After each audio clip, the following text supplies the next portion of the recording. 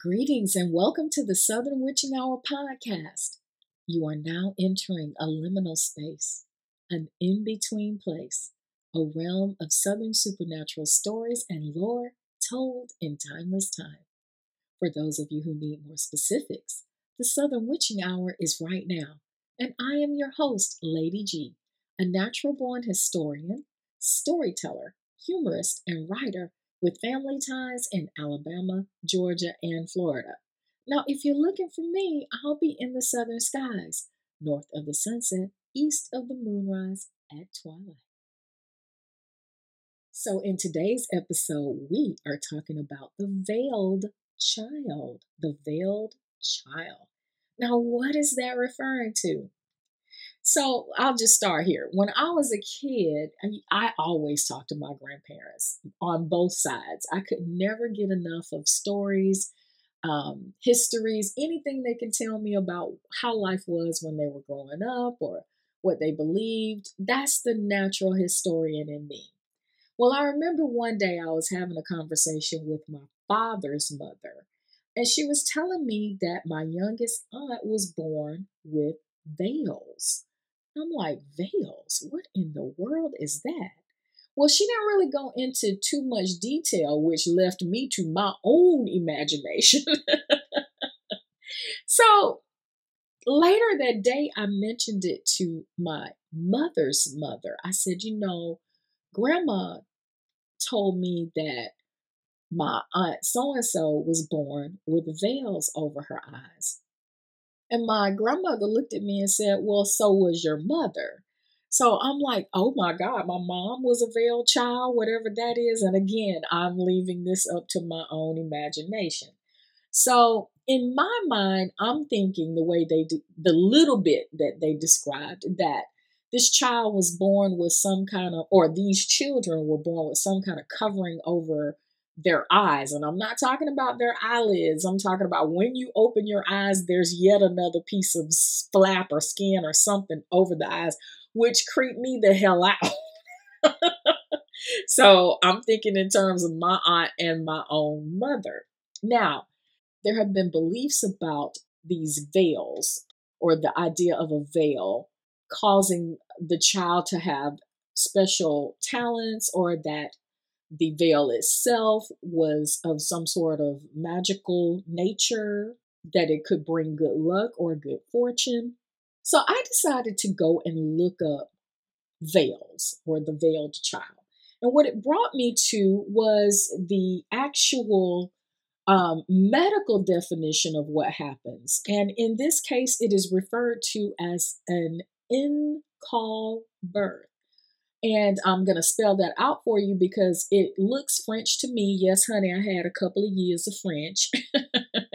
They call me Frenchy because I once took French in the 11th grade. Now, my fans of In Living Color will know exactly what I mean. Anyway, back to the point. An in-call birth is a rare event, according to WebMD, where a baby is born still inside an intact amniotic sac. The sac balloons out at birth, with the child remaining inside of the unbroken or partially broken membrane. So that's a hell of a lot different than what I had imagined in my little mind. Now, there is another reference to this, the fact that a child is born in call, or some people say with a call, and that is in David Copperfield. And that, of course, was written by Charles Dickens. And according to this little summary I found on supersummary.com, because, honey, I don't have the book, but I remember reading it in high school, and apparently this part just went smooth the hell over my head. It says in this summary that when David is born, he's born with a caul, which they describe as a cap-like piece of fetal membrane around his head. Now, his mother auctions off this caul to superstitious locals who believe a caul will protect them from drowning. And according to supersummary.com, this foreshadows the climactic deaths of David's friends Steerforth and Ham, who both perish as a result of drowning. Of course, David didn't perish because what? He was born with the call. Now, there are many other references to the call, or as I will go back to referring to the veiled child. There is the belief um, that the child, again, like I said, has good luck. There is the belief that the child can see ghosts.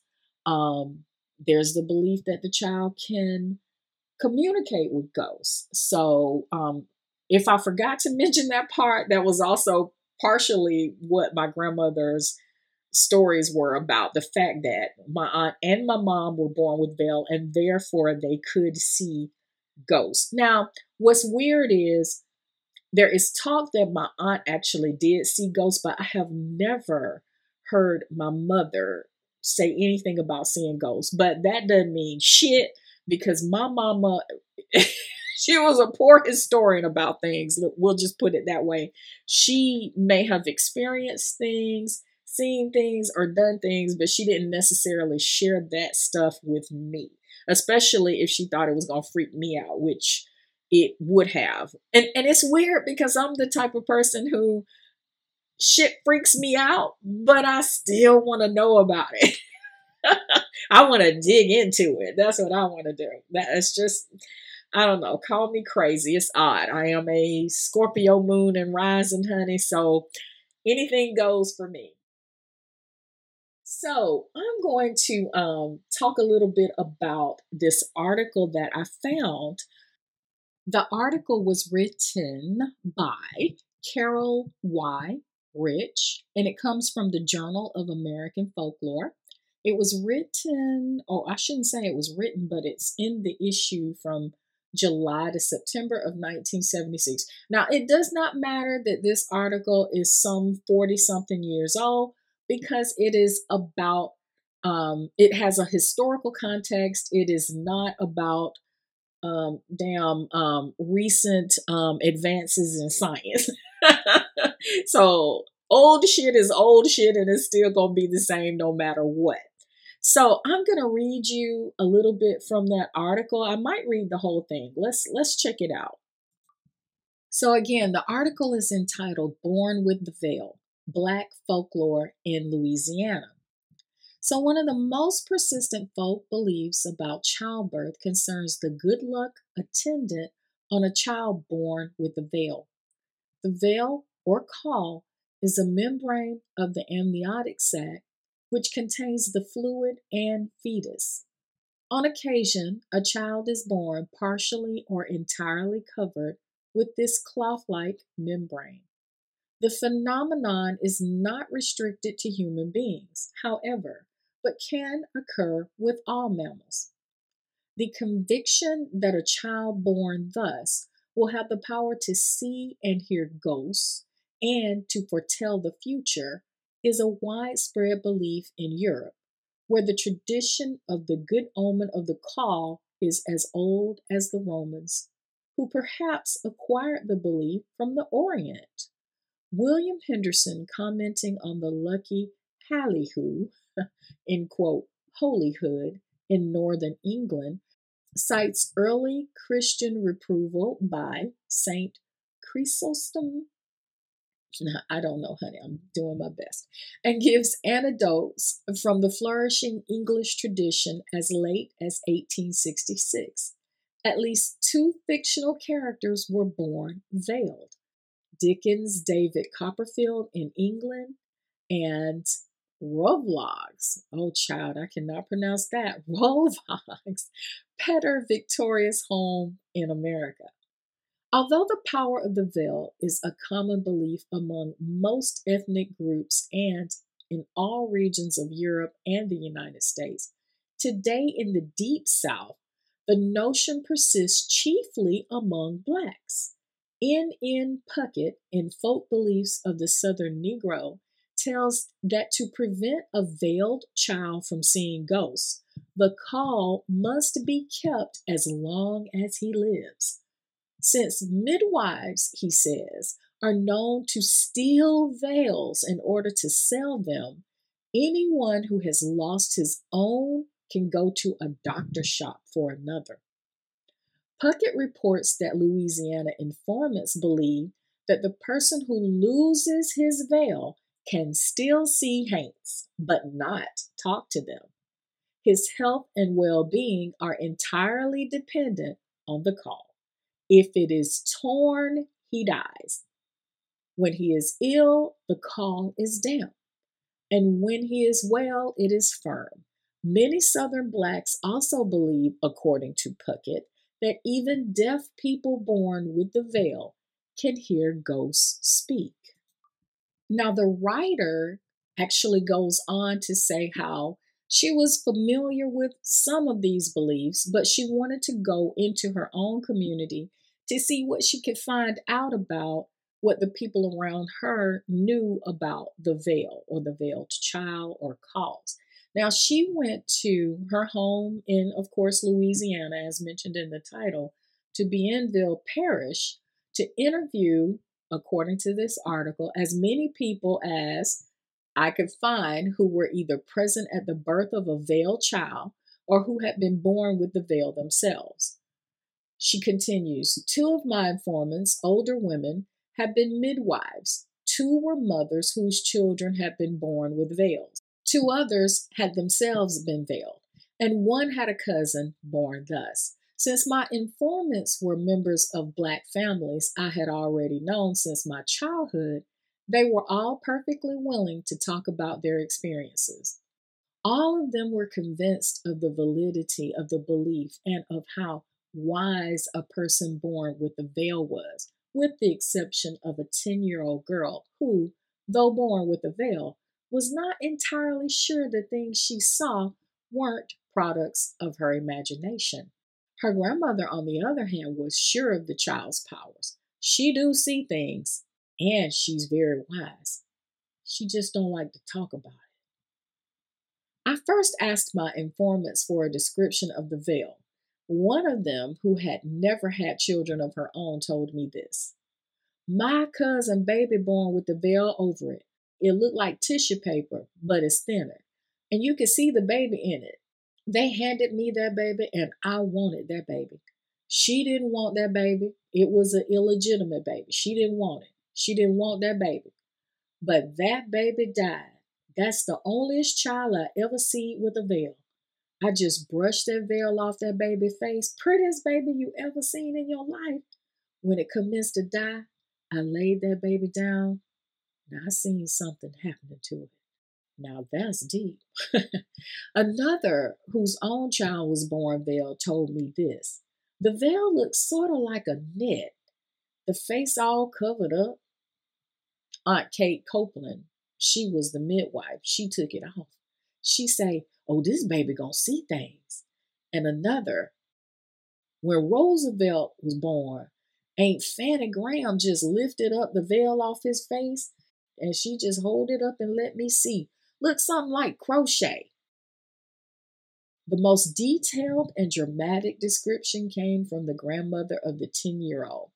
The old lady had been a midwife for many years.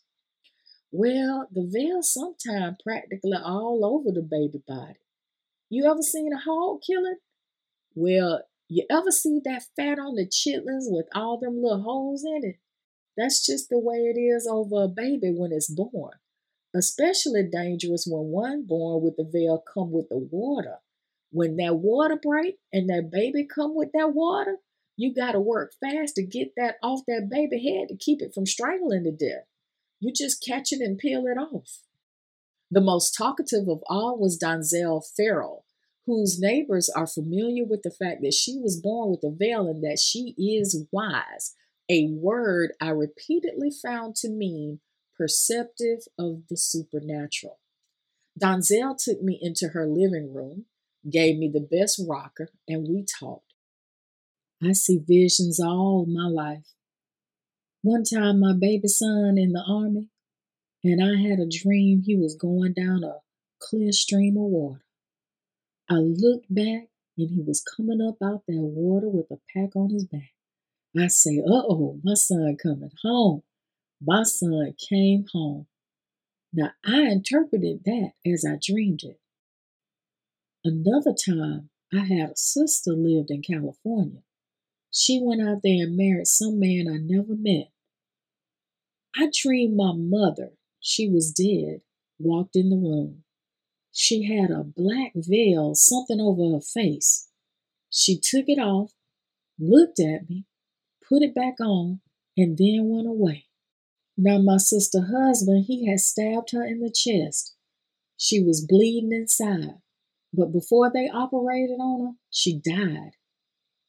My mother had come to tell me that something had done happened to my sister, and that came true. Donzel can also tell when someone will soon die. I saw two men, not in a dream this time. One of them was Lewis Holly. He was standing down that railroad track. When I passed him and spoke, he looked round at me. I seen death in his eyes. He didn't live many days. And then there was another one, Nick Lewis. We used to call him Liquor. He came out the post office as I was going in, and I turned around and looked at him a long time, 'cause I seen death in his eyes. That was Friday, and he died the next day, Saturday, at home. Ooh, woo. And you remember Eva Lee Richard, little boy? That one got shot. Well, him and W. Mason and another little boy was walking downtown, and they met me right there. I never had seen a child dressed like that in my life. It just hit me. He had on a pair of red pants and a snow white shirt. And I looked back and I could see something in it, but I didn't know what it was. I just kept on watching him. You know that little boy got shot before I got back home, and I saw that in town. The author continues. My stories from Louisiana, although similar on many points, do not entirely agree with previously published accounts. No one, for example, indicated that a call ought to be kept or that its being lost will prevent conversation with ghosts. All right, honey, it's time for us to go out on the porch and talk a little bit about these veiled children. Now, I'm just going to say that after reading many different articles and accounts about the superstition of the veiled child, there were a couple of things that were new to me. So I had never heard that if you were born with a veil or caul, that you needed to keep it. And even in the author's article, Carol Rich, she said that in New Orleans, the people that she had talked to hadn't mentioned anything about anybody needing to keep their caul. Also, I hadn't heard anything about whether that caul was torn or the condition of the caul affecting someone's health or whether or not they live or die, honey. Because I know that in both cases, neither of my grandmothers kept the caul of my aunt or of my mother. So apparently that part of the superstition kind of got played down here in the South. Also, in my neck of the woods, I had never heard that a person born with a veil could foretell death. Now, you will remember in the article, Donzel Farrell told a couple of stories about how she could see death in two men's eyes. And also when she looked at this young kid, she could just see something on him. She didn't exactly describe what it was that she saw, but there was something about the colors that he had on, the red pants and the white shirt, that just, I don't know, gave her some kind of premonition. Now, personally, all I have ever heard is that if you're born with veils over your eyes or the caul, that you can see ghosts. Now, I never heard that you can also communicate with ghosts, but I guess if you could see them, you can communicate with them. So that's all new to me. But anyway, I'm going to end here. But let me ask you guys, have you ever heard of this superstition of, not superstition, but this belief that if you are born with veils or if you're born with a caul, that you have some sort of supernatural gift, like the ability to see the dead, the ability to communicate with the bed, not the bed, honey, that you have the ability to communicate with the dead, or that, you are somehow unusually lucky, or that you can foretell death. So I'd love to hear what you guys have heard about the veil. Well, it's getting late, and I see the evening star has already set over in the west. And I sure enjoyed y'all. Now, I left a lot of meat on the bones of this discussion. And if you want to pick at them, drop me a line at Gwen, Gwin, at thesouthernwitchinghour.com. Or you can follow me on Instagram at the_southern_witching_hour. Hey, subscribe to and share this podcast with your friends and your family. It's now available pretty much wherever you're going to go to listen to podcasts. Also, if you've enjoyed what you heard here today or on any of my other episodes, please consider leaving me a positive rating for the podcast and a comment if possible.